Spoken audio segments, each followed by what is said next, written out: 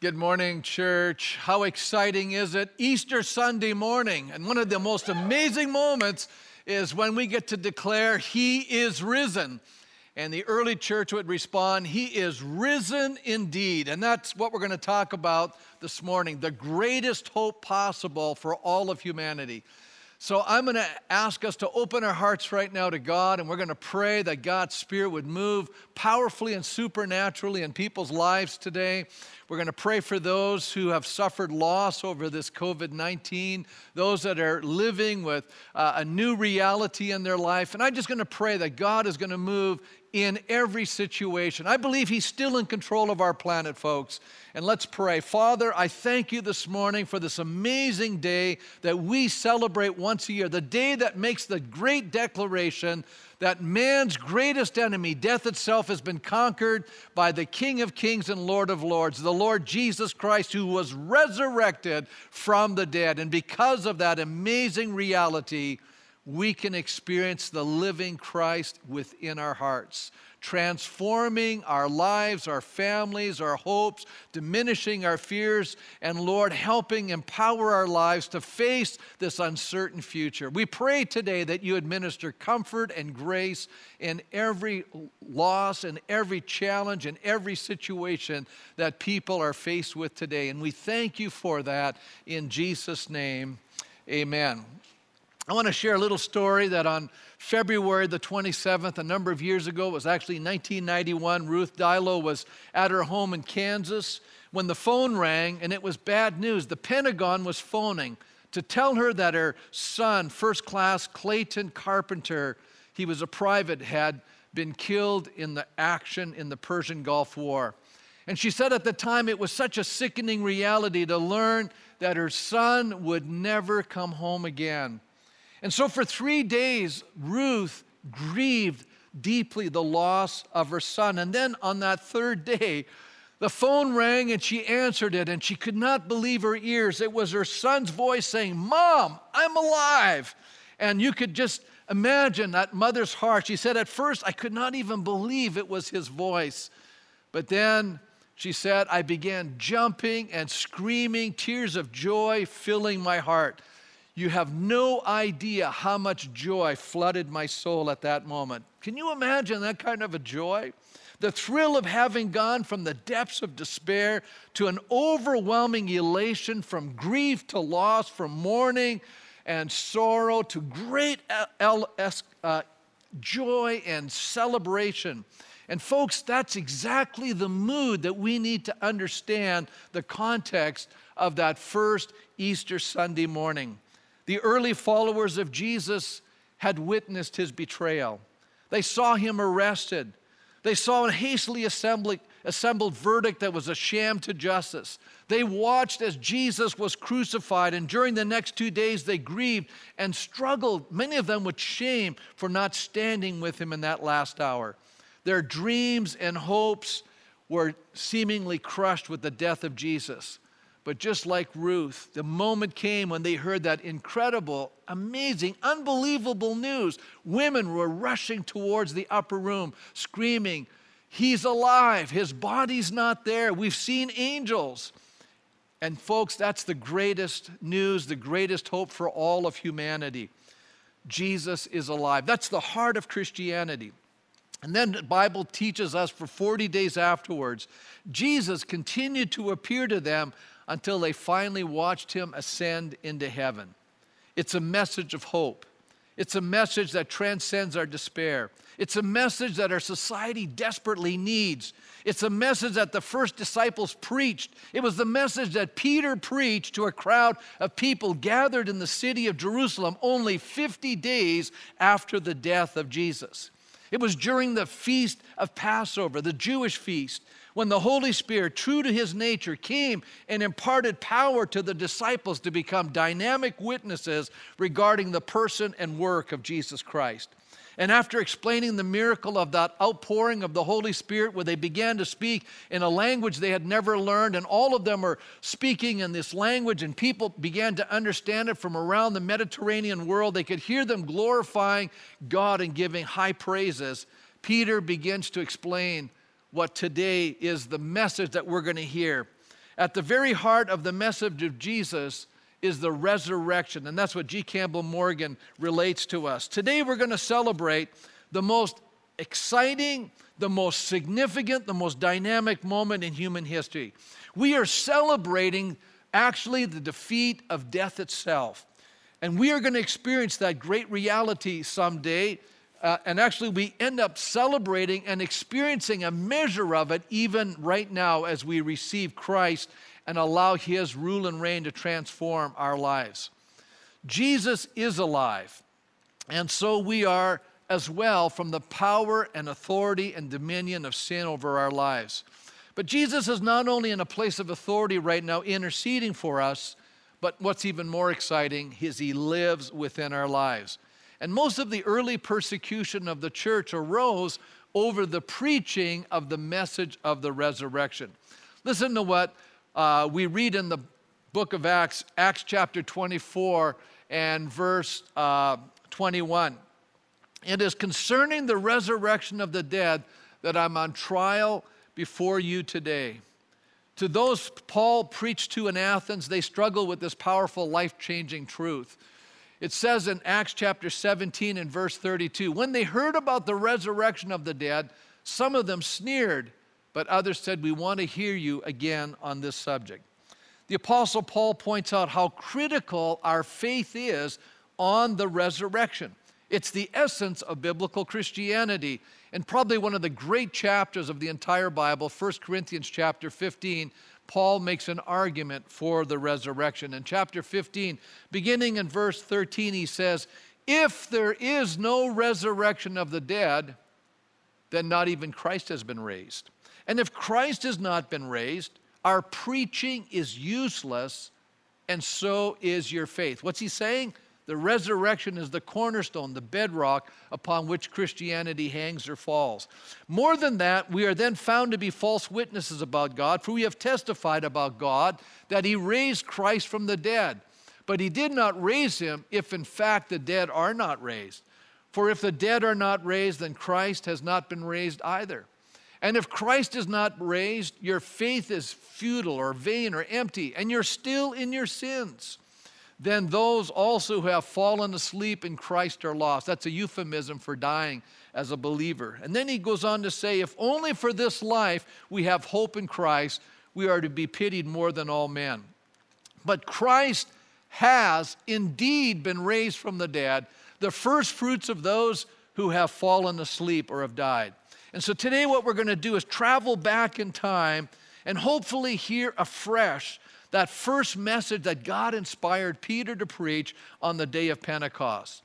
And I want us to turn to Acts chapter 2. And Peter now, under the inspiration of the Holy Spirit, is going to state 4 life-changing truths that when we embrace those truths, begin to transform our lives. And the first one is simply that this was all planned by God. Isn't that an amazing thought? That this does not just, happen and God caught him off guard, that, there were going to be cruel people that were going to arrest the Son and he was going to be killed. No, this was all orchestrated. God was even using the evil things of this world to accomplish His divine purpose.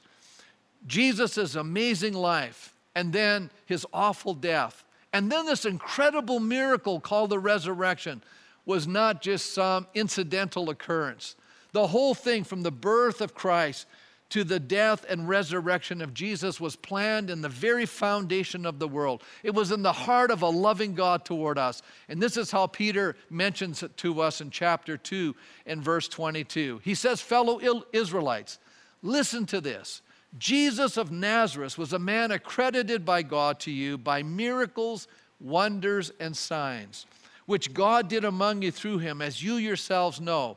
And then he says it in verse 23, this man was handed over to you by God's deliberate plan and foreknowledge. And you, with the help of wicked men, put him to death by nailing him to the cross. But God raised him from the dead, freeing him from the agony of death, because it was impossible for death to keep its hold on him. Peter begins by pointing out the unique nature of Jesus Christ. He talks about Jesus' miracles and His signs and wonders that were to establish in the minds and hearts of the people that he truly was the Messiah, the promised anointed one that was to come and save the people from their sins. Peter is speaking to an audience well aware of all of these facts. As a matter of fact, not one person in that audience was disputing the miraculous nature of Jesus' ministry. For earlier, the week of Jesus' death, he had raised Lazarus from the dead, and people could see that a man who had been dead for 4 days was walking around. As a matter of fact, John Meyer points out in a New York Times article in the 1980s, he said, many treatments of Jesus get bogged down in a discussion of the possibility of miracles. Properly speaking, that is a philosophical rather than a historical or even a theological problem. All that needed to be noted in that ancient Christian, Jewish, and pagan sources, they all agree Jesus did extraordinary things not easily explained by human means. While Jesus' disciples pointed to the Spirit of God as the source of his power, many of the Jewish people, not all of them, and pagan adversaries spoke of demonic or magical forces. It never occurred to any to claim that nothing had happened. In other words, even the early opponents of Christianity never doubted the fact that Jesus did the incredible, the supernatural miracles and signs. Now Peter is pointing to the greatest miracle of all, Jesus' resurrection from the dead. And as Peter said, it was part of God's amazing plan. Notice the expression, this man was handed over to you by God's deliberate plan and foreknowledge. Even though they were personally responsible for committing this great injustice by handing Jesus over to the Romans to be crucified, Peter points out that God even incorporates man's sinful purpose to fulfill his ultimate purposes. The Old Testament scriptures foretold the Messiah's birth. They told of his miracles. They talked about his betrayal by a close acquaintance. They even spoke of the disciples abandoning him and thus giving him over to Gentiles. They spoke of his crucifixion and ultimately his resurrection. So none of these things occurred by accident. And we read of this over and over again in the Old Testament. Now, Jesus was a willing participant in the entire plan of salvation. This was not something Jesus had no control over. As a matter of fact, it was an act that he willingly chose. In the book of Hebrews, it says, here I am, I come to do your will, O Father, O God. He did so as an expression of his amazing love toward us. He gave himself freely for us. Well, there's a story told that during World War I, there was a young French soldier who was seriously wounded. His arm was so badly smashed that it had to be amputated. And the surgeon was grieving over the taking of this young man's arm, and he recognized he would now go through life with this handicap. And so he waited beside his bedside to tell him the bad news once he recovered from his unconsciousness. And when his eyes finally opened, the surgeon said to him, I'm so sorry to tell you that you have lost your arm. Sir, the young man said, I did not lose it, I gave it. In the same way, Jesus was not helplessly caught up in a mesh of circumstances which he could not break free. Even in the garden, he said, could not even legions of angels set me free from this? But apart from any divine power he might call on, it was quite clear that even to the end, he could have turned back and saved his own life. But if he had done that, he could not save you and me. He gave himself willingly. And so the cross was not thrust upon him. He accepted it for us. But let me move on to the second life-changing truth about the resurrection. It was promised by God. What God says, God's able to do. You know, many times you and I make promises, and maybe we have every intention of fulfilling it, but sometimes things come in the way, and then all of a sudden we're incapable of fulfilling what we say. And the reason being is we cannot control events around us. But God knows all of the events of our world and is capable of orchestrating what he wants to accomplish, including working within the parameters of rebellious and sinful men. He can take our willful refusal to do his will and yet fulfill his designs. God even used the hardness of Pharaoh's hearts to accomplish his purpose in setting the Israelites free from Egypt. Peter shows that Jesus' resurrection was actually promised in Scripture. It was prophesied. And here Peter is now quoting Psalm 16, one of my favorite Psalms. It says here in verse 25 of Acts chapter 2, "And David said about him, I saw the Lord always before me. Because he's at my right hand, I will not be shaken. Therefore my heart is glad and my tongue rejoices. My body also will live in hope. Because you will not abandon me to the realm of the dead, nor will you let your Holy One see decay. You've made known to me the paths of life, and you will fill me with joy in your presence." And then he says, "Fellow Israelites, I can tell you confidently that the patriarch David died and was buried, and his tomb is here to this day." Now, I find that a powerful statement because some of us have had the privilege of going to Israel, and one of the things we do when we go to Jerusalem is we go to the tomb of David. So we can see that after all of these years, David's tomb is still there. But he was a prophet, it said, and knew that God had promised him on oath that he would place one of his descendants on his throne. Seeing what was to come, he spoke of the resurrection of the Messiah, that he was not to be abandoned to the realm of dead, nor his body see decay. So David was not writing about himself because, as Peter could point out, David's tomb was still among them. Rather, David was under the inspiration of the Holy Spirit, sharing this amazing promise of Christ, the Messiah's resurrection. The eventual response of the people in Jerusalem suggested that they believed what Peter was saying. Not only was David's decaying body still in his tomb, but Jesus' body was missing. It was a known fact. And if there were any doubts, Peter and the disciples could have brought them to the empty tomb and said, "Hey, look, the Roman seal, and his body is gone.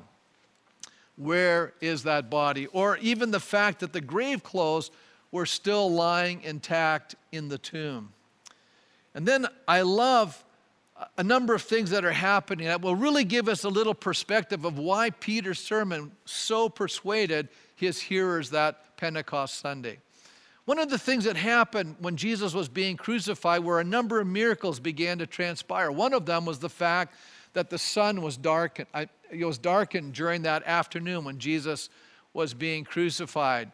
And there was an earthquake, it says. And then Matthew records something that I think a lot of us don't recognize. It seems like it's almost obscure, but it does give us an insight into the story. In Matthew 27, verse 50, it says, "And when Jesus had cried out again in a loud voice, he gave up his spirit." This is talking of his crucifixion. "And at that moment, the curtain of the temple was torn in two from top to bottom, and the earth shook and the rock split." Now, if you know anything about the temple, that curtain was a massive piece. It was not something two human beings could tear apart. And it was huge, and so it was torn from the top right to the bottom, speaking of God's access to God that they had never had before. And then it says, "And the earth shook, and the rock split, and the tombs broke open, and the bodies of many holy people who had died were raised to life. And they came out of the tombs after Jesus' resurrection, and they went into the holy city, Jerusalem, and they appeared to many people." Now, I don't know about you, but this is probably one of the most exciting moments. Can you imagine after Jesus rose from the dead, he wasn't the only one that was rising from the dead. At that point, many people who had died and were buried in the city of Jerusalem rose with him, and the Bible says they began to appear to people in Jerusalem. Now, how many know that might be a little exciting to have dead relatives show up in your house? That might prove to you that something supernatural was happening. And so not everyone that Peter was speaking to that morning had seen these dead relatives, but some of them had. And so there was now a deep awareness that this was an abnormal situation. Something supernatural and powerful was beginning to happen. And then we move to the third life-changing truth about the resurrection. It was accomplished through the power of God. This is something that only God can do. It was a miracle of an incredible magnitude. To be brought back to life could only be accomplished by God's power. The apostle writing to the Romans relates that this is a compelling sign that Jesus is the Messiah. It says, Paul, a servant of Christ Jesus, called to be an apostle and set apart for the gospel of God. The gospel he promised beforehand through his prophets in the Holy Scripture regarding his son as to his human nature was a descendant of David, and who through the Spirit of holiness was declared with power to be the Son of God. How was that declaration manifested? By his resurrection from the dead. In other words, Jesus gave us the ultimate sign of his authenticity. When the Jewish people asked for what would be the sign that he was truly the Messiah, he said that in 3 days he would rise from the dead. And folks, the resurrection is the authenticity that Jesus Christ is actually God in the flesh, being resurrected from the dead. I love what Peter states, that it was impossible for death to hold Jesus. The power of his sinless life could not keep him in that tomb. In verse 24 it says, but God raised him from the dead, freeing him from the agony of death, because it was impossible for death to keep its hold on him. Now this language in this verse is extremely interesting.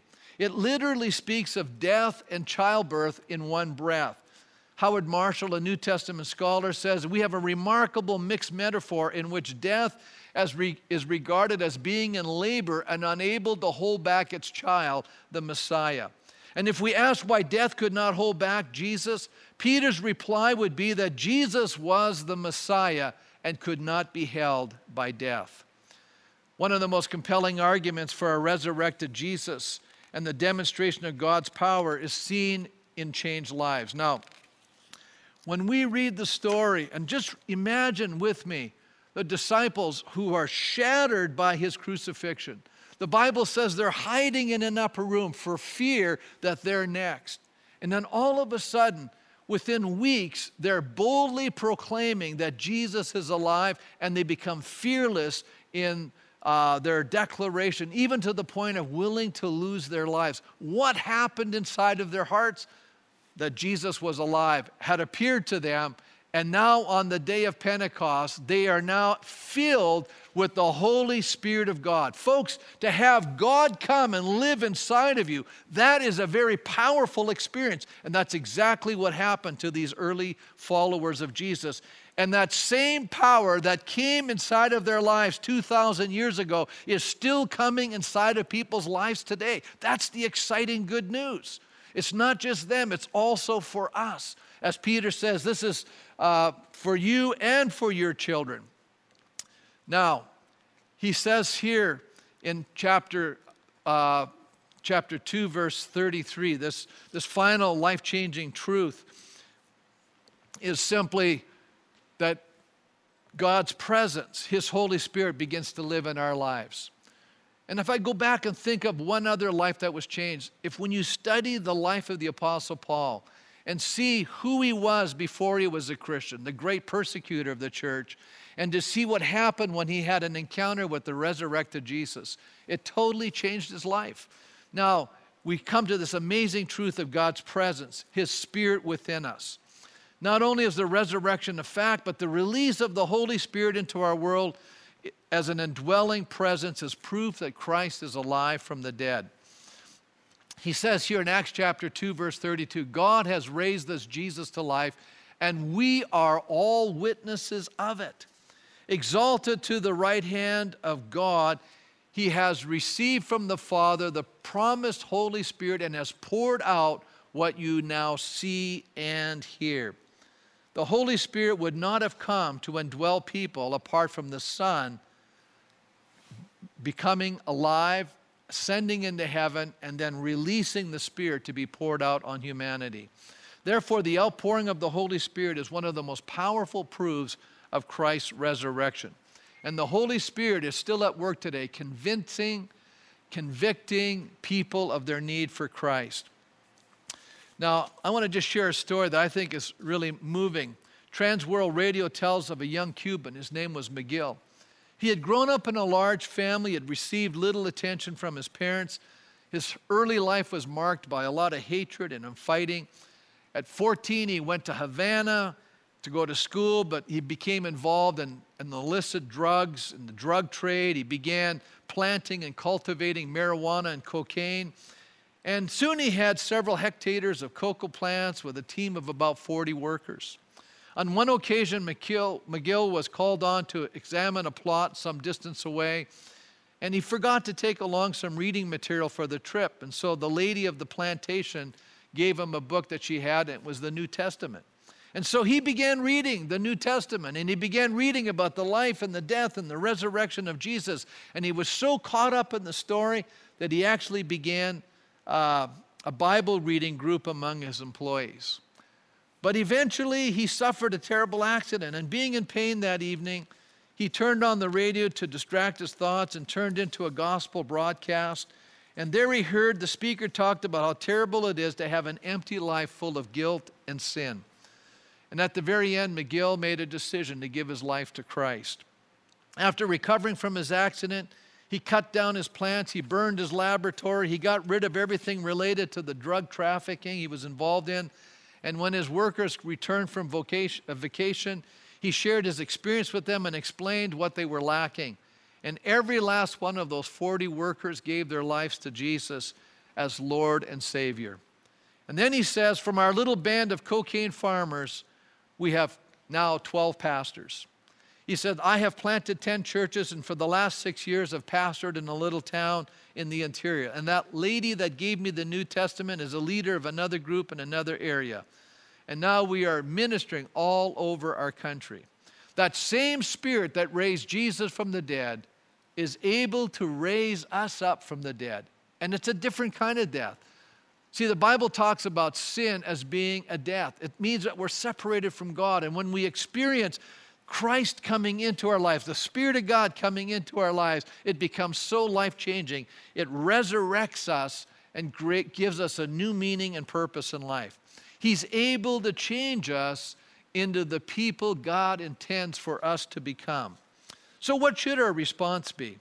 The same as it was for those people who were living in Jerusalem 2,000 years ago. In Acts chapter 2:36, Peter says, therefore let all Israel be assured of this, God has made this Jesus, whom you crucified, both Lord and Messiah. Now, we could stop there and say, well, yeah, I can see, Pastor, why these people would need to repent. I mean, they were involved in helping crucify Jesus. But sometimes we disconnect and we see that as a historical event and it happened long ago, and somehow we're not even affected by what happened there. But the reality is, the reason why Jesus came was to die for our sin. And because you and I sin, we are also part of the reason for his death. And so we are as much guilty of killing Christ as these people were. You see, I think it's easy to blame other people for being responsible for it, when reality is we're all responsible for it because we've all sinned and we need Christ's forgiveness. Then Peter goes on to say, when the people heard this, they were cut to the heart. In other words, there was a deep awareness, yes, I'm in the wrong. And they said to Peter and the other apostles, brothers, what should we do? And Peter says to them, repent and be baptized, every one of you, in the name of Jesus Christ for the forgiveness of your sins, and you shall receive the gift of the Holy Spirit. And then the next verse I love. The promise is for you and your children and for all who are far off, for all whom the Lord our God will call. In other words, this transcends that moment. It moves into our descendants. It keeps moving down into time. It's a living message, folks. Easter is a living message. It's not just a declaration of a historical event. It's a declaration of a living message that is still raising people from the dead today from their transgressions and sins. And then he goes on to say, with many other words, he warned them and pleaded with them, save yourselves from this corrupt generation. Let me pause and ask the question, is not our generation becoming more and more morally corrupted? Are we not in need today of a Savior like never before? And it says there, those who accepted his message were baptized, and about 3,000 were added to their number that day. Well, how many? There was 120 in the upper room. There were 500 people in Galilee, and now all of a sudden, thousands were coming. But what many of us don't realize was this is the birthday of the church. This was the beginning of the church. God supernaturally, by the outpouring of his Spirit, through the resurrection of Jesus Christ from the dead, now created a new entity called the church, where we neither are Jews nor Gentiles. We are all one in Christ. We're all united with God because of what Jesus Christ has done for us. So they repented, which means they came into an agreement with God's understanding of their condition, and they turned to him. They were baptized as an outward expression of the inward change. They received God's indwelling presence and became part of God's church family, the community of faith. And that's what God is calling each of us to do. We need to turn from our sins. We need to turn our hearts to Christ and his presence. And then his empowering, enabling, delivering presence will come into our lives. So I'm going to have you consider with me this morning, how has Easter changed your life? And maybe for some of you, it has never done that. But you know, this morning, if you and I take to heart this message of God's amazing salvation, his amazing love, his amazing grace, you and I can open our hearts and we can pray this prayer and call on the name of the Lord and ask God to forgive us and bring about such an amazing transformation in our lives.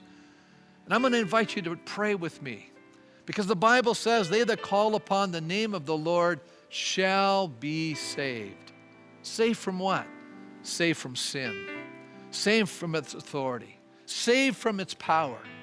Saved so one day you and I will be saved from its very presence, because we'll be with God. You know, we have a hope. This life doesn't end when we think it does. We can actually have eternal life. We can actually live with God forever. You know, when people talk about somebody dying and they're saying, well, they're going to be with God in heaven, you have to base that on some reality. And here's the reality that we're basing it on. It's a historical fact. Jesus conquered death. And you and I can access that life by accepting him as our Lord and as our Savior. Let's pray. And so, Father, I come to you today. I thank you that you have made a way for myself, a sinner, to receive forgiveness. I believe today that your death and resurrection has such power. It not only conquers death, it conquers the sin and the shame and the brokenness in my life. It'll set me free from my past. It'll give me a new beginning. It'll give me a new hope. It'll give new meaning to my life. Lord, it will set me on a direction I've never been on before. I will come into a relationship with you maybe I've never known before. I may have intellectually believed in you, but today I want to know you personally. Today I want spiritual authenticity to happen in my life. And so, Jesus, I ask you to forgive me. I ask you to cleanse me of all my sins. I ask you to come into my life and transform it and help me to fulfill your purposes for my life. And I thank you for hearing my prayer. And even now I receive you as my Lord and my Savior. In Jesus' name, amen. Now, I want us to help you. And that's why there's the church. That's why people were added to a community of faith, so we could grow in this relationship with God. We could grow in our understanding. And we have materials for you. And if you've said yes to Jesus today, I want to just encourage you to click the yes button to Jesus, or to text us, or to contact our church family. You can email us. There's an address there on our website. And let us know you've made this decision. And I'll tell you why that's important, because immediately we will have someone send materials to you that will help you in this Christian journey. We'll have people contact you and say, hey, we'd like to pray with you. What can we do to help you? Let us know. No matter where you are. It doesn't matter if you're not even in Red Deer. You could be listening in from another part of the world. We're happy to send this material to you to help you in your journey of faith. May you have an amazing Easter this year. And especially for those of you who have made a new beginning, may this be the most exciting new year of your life. Amen. God bless you.